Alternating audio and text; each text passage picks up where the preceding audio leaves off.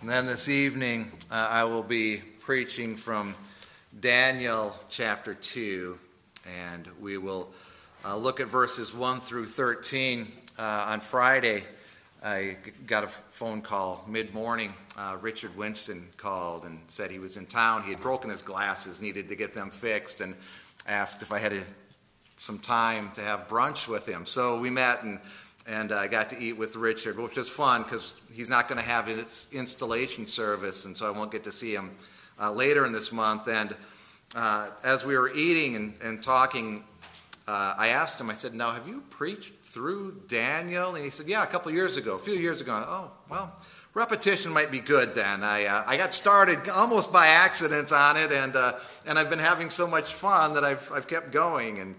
But we'll keep going at least for a couple more weeks as we've been looking at Daniel. When I was here a few weeks ago, we looked at chapter 1 a couple different times, and now we'll move to chapter 2. Daniel has proven himself faithful in chapter 1 by rejecting the king's food, being faithful to the Lord his God, the Lord our God, and God blessed him in that. And so now we'll come to the next situation here, and it involves King Nebuchadnezzar. It's Daniel 2. I'll begin at verse 1. In the second year of the reign of Nebuchadnezzar, Nebuchadnezzar had dreams. His spirit was troubled, and his sleep left him.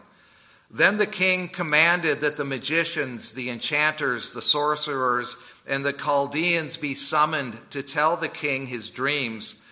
So they came in and stood before the king, and the king said to them, "I had a dream, and my spirit is troubled to know the dream." Then the Chaldeans said to the king in Aramaic, "O king, live forever. Tell your servants the dream, and we will show you the interpretation." The king answered and said to the Chaldeans, "The word from me is firm. If you do not make known to me the dream and its interpretation, you shall be torn limb from limb, and your houses shall be laid in ruins. But if you show the dream and its interpretation, you shall receive from me gifts and rewards and great honor. Therefore, show me the dream and its interpretation." They answered a second time and said, "Let the king tell his servants the dream, and we will show its interpretation." The king answered and said, "I know with certainty that you are trying to gain time, because you see that the word from me is firm. If you do not make the dream known to me, there is but one sentence for you. You have agreed to speak lying and corrupt words before me till the times change. Therefore, tell me the dream, and I shall know that you can show me its interpretation." The Chaldeans answered the king and said, "There is not a man on earth who can meet the king's demand, for no great and powerful king has asked such a thing of any magician or enchanter or Chaldean. The thing that the king asks is difficult, and no one can show it to the king except the gods whose dwelling is not with flesh." Because of this, the king was very angry and very furious, and commanded that all the wise men of Babylon be destroyed. So the decree went out, and the wise men were about to be killed, and they sought Daniel and his companions to kill them. The word of the Lord. Let's pray. Heavenly Father, we thank you for your word. And as we look at it, Lord, we pray that you will speak to our hearts, that your truth will grow in our hearts, Lord, and that we will be firm in what it is you're saying to us. We pray this in Jesus' name. Amen. Back in, I think it started in 2000, there was a guy on the radio, and this was, I don't know if he was around here. I was living elsewhere at the time, and he was the dream doctor. I don't know if you have ever heard the dream doctor. And he would interpret dreams, and he wasn't any mystical or anything crazy like that. He wasn't trying to predict the future, but people would call in with dreams, and he would talk them through. And usually the people would call in because they were freaked out by their dreams. It was something that was so bizarre or scary, or maybe a person that they hadn't thought of in years, all of a sudden in their dream, and it frightened them a little bit. That was most often the case. And he would talk them through it, and he was interesting to listen to. He had a good sense of humor. I believe he passed away in 2011 maybe, and at a young age. I think he was 49. But he had this winsome way about him, and he would joke a little bit as they would describe these dramatic dreams and all kinds of imagery, and you could just hear in their voices the tenseness, and he would kind of draw it out of them a little bit. Oh, really? And act surprised and joke with them. But then he would say, okay, before we go any further, tell me about, and then he would name something. Tell me about your job. And then the person would most often say, almost with the first question, oh, yeah, let me tell you what happened there. Or else he would ask a question, is there a big responsibility you're taking on? And almost always the person would answer with something big. We're pregnant. Or yes, we're buying a house. He was able to zero in on what the anxiety was, and he knew the imagery of dreams and could talk them through it. Now Nebuchadnezzar, as we look at him, he needs a dream doctor. He needs someone to help him here, because he's got this dream that's given him all kinds of problems. And we know from external sources, just from history, that Nebuchadnezzar, he was building his kingdom as much as he could, and his expansionist policy, if you want to call it that, was met quite often with some pretty fierce resistance. And so you can imagine Nebuchadnezzar would spend a lot of time thinking about his kingdom, especially in times of resistance or in times of stress. And in ancient times, they saw special significance in dreams quite often. A lot of times we'll have a dream and just think, well, that was wacky, or I'm never eating that before bed again, or whatever we might think. But in ancient times, they saw significance in dreams. And we do see in Scripture, when dreams are recorded, that God is revealing something. There was Joseph. In fact, Joseph of the Old Testament and Joseph of the New Testament, both of them had dreams, and God was telling them something through the dreams. And there are others here, and we can see with this dream that gets recorded in Scripture, God is trying to tell Nebuchadnezzar something. And we get this idea that he's having recurring dreams when we look at what's going on with him. In verse 1, Nebuchadnezzar had dreams. It's plural, dreams. His spirit was troubled. His sleep left him. We get this idea of him thinking and then falling asleep and then waking up again because of the dreams. Now, later on in verse 3, he uses the singular, a dream. And so maybe he was having dreamed this one dream, but in different parts, because it is a complex dream that he has. When Daniel finally interprets it, there's a lot to it. But it's a dream that's keeping him awake at night.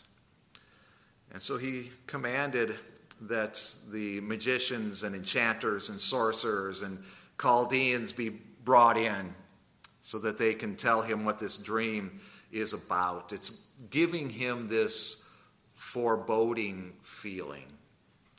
Now, the question is, and theologians like to debate these kinds of things that don't really matter, but the question becomes, does Nebuchadnezzar actually remember the dream, or does he need them to tell the dream because he's got a few fuzzy parts, but he can't quite get it all together. And if you think through that, you may go back and forth. At some points you read and you think, oh yeah, he knows his dream. At other points you start to think, I don't think he remembers his dream. He needs someone to tell him what this is. But he knows it involves his kingdom. There's this foreboding feeling. If he doesn't know what the dream is, he really wants to know. If he does know, then what he's doing is making sure that the other people that he's coming to, that are his counselors, his magicians, that they actually know so that they can give him the correct interpretation. He doesn't want the wool being pulled over his eyes as they just make up things on the fly. But he's having these dreams. Now we remember that Nebuchadnezzar is living for his kingdom. Nebuchadnezzar's building his world, and it's all about himself. And there's two features that we see in Nebuchadnezzar with how he interacts with these people that really illustrate the truth about those who live apart from God and have plans and purposes and dreams apart from God. One of those is hostility. And we see in Nebuchadnezzar hostility. When you look at verse 5, he talks about if they can't tell him the dream and its interpretation, they're going to be torn limb from limb, and your house is laid in ruins. In verse 9, there will be one sentence. If you can't tell me the dream, one sentence for you. When we get to verse 13, kill you. That's it. I'm going to kill you. In fact, limb from limb, I'll have people tear you if you cannot tell me this dream. It's very hostile. He's certainly not at peace with himself. So he's going to take it out on someone else. That's what hostile people do. Someone is going to be to blame, but it won't be him. And if he's not at peace with himself, he's not going to be at peace with anyone. And he's not really going to trust anyone. If you can't tell me what the dream is, then I know what you're up to, guys. You're just going to, when something happens, you'll say, oh, that's it. Yep, that's what we were talking about. He's not going to trust anyone. And when you don't trust anyone, fear and hostility become your allies. He's fearful, but he's going to take that fear out on them. You need to be fearful. And he's hostile towards them. And he shows them really no grace. In verse 5, the word from me is firm. I will show you no grace in this. You have to tell me. So they answer a second time. Let the king tell his servants the dream. We'll show its interpretation. And that's when he says, I know what you're trying to do. You're just trying to gain time. You've agreed to speak lying and corrupt words before me till the times change. You're all against me. And here's another thing we see with people who are not at peace with themselves. Insecurity. Now, Nebuchadnezzar had everything. Everything a person could dream of, at least a king could dream of. He had power, increasing power. He had fame. Everybody knew Nebuchadnezzar. He had influence. He had this great empire. In fact, as this was happening, they were building the famous Babylonian hanging gardens, one of the 7 wonders of the ancient world. He was doing things that everyone else in the world looked at and thought, wow, that king is doing something. And he's building some impressive things. And here is this king who has everything that a king could want. But he has a dream. And this dream fills him with anxiety. A dream. You know, it's one thing if it's a young child and they wake up and you just had a dream. Here's the king, and this dream is so troubling. And it really reveals his insecurity. You know, I don't know if you've ever had that thing where you've waken up, you've had a dream, and then you're angry at someone because of something they did in your dream.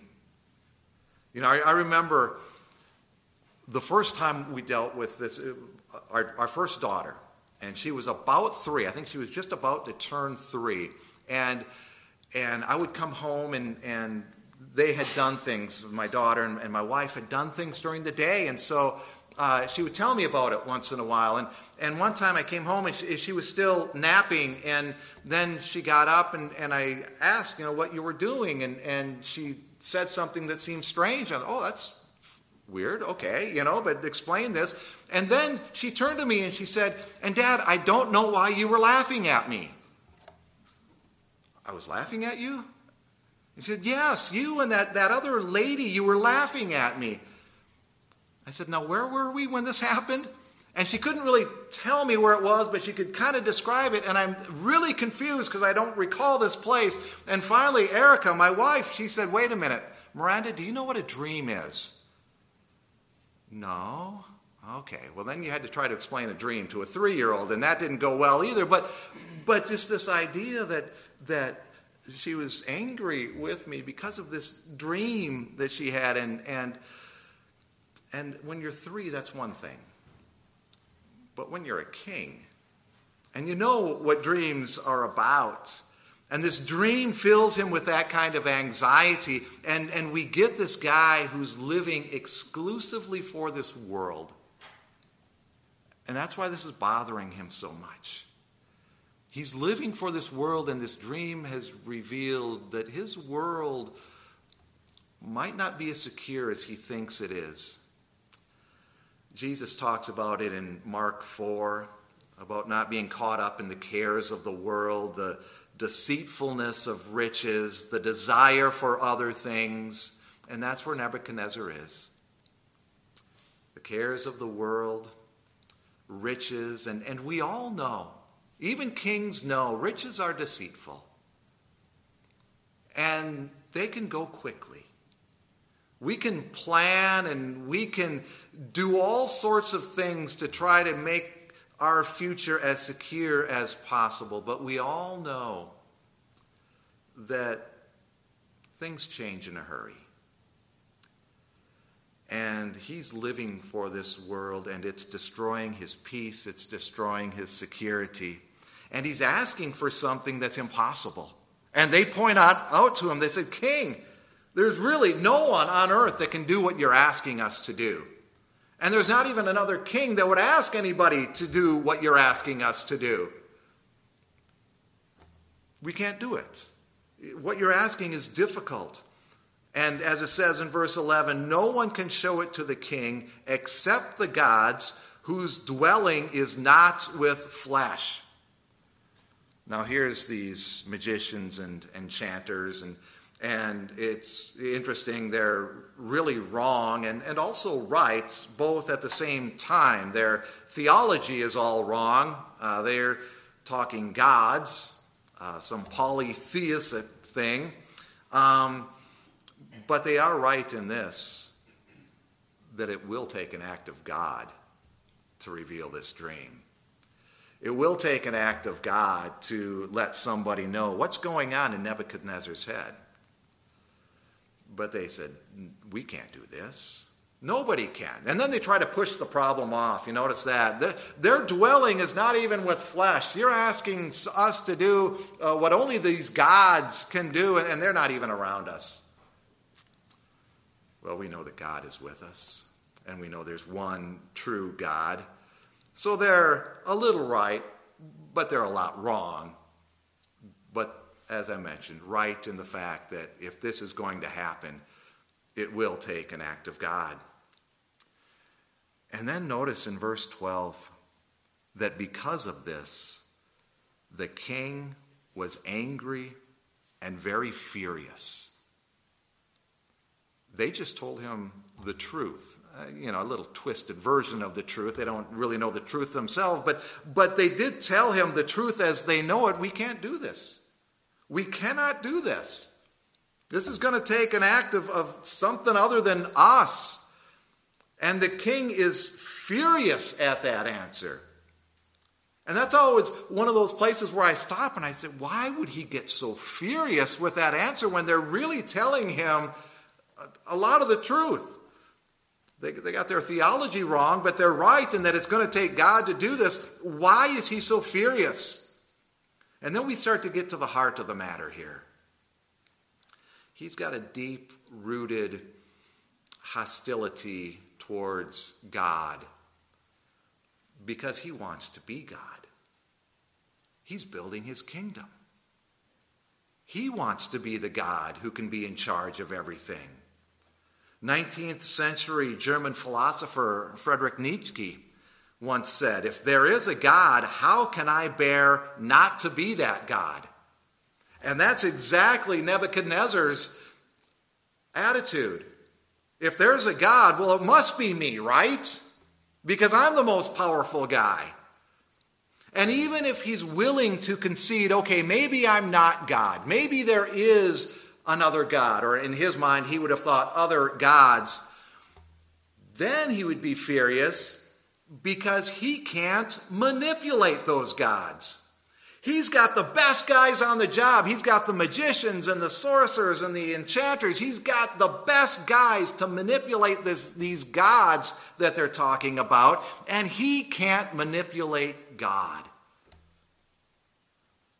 Now, something is to be said about their gods. Of course, they're false gods, and you really can't manipulate false gods because they don't know anything. If you think a little further, you think, what a great time this would have been for Satan to tell one of them what was going on in Nebuchadnezzar's head. But Satan doesn't know either. He could have really thrown a wrench in this whole story, but he's limited in what he knows. Only God can do this, and Nebuchadnezzar is ill-prepared to allow God to be God and to show himself to be the Lord. And he's hostile, and he's insecure. He's showing no grace. He's disrespectful. He's asking for the impossible. He's overreacting. He's not at peace with himself. He'll never be at peace with the others. And we have moments where we can be like that, where sometimes the hostility gets the best of us. Sometimes our insecurities come out and we take that on someone else. And then we start asking for the impossible from them. I hate when I catch myself doing this. I will ask for the impossible just as an excuse so I can get mad at them when they can't do it then.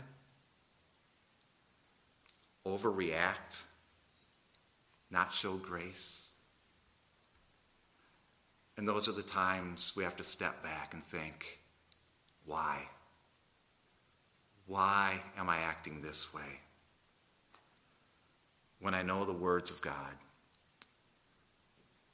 Romans 5, we've been justified by faith. We have peace with God through our Lord Jesus Christ. We stand in grace. We rejoice in the hope of the glory of God.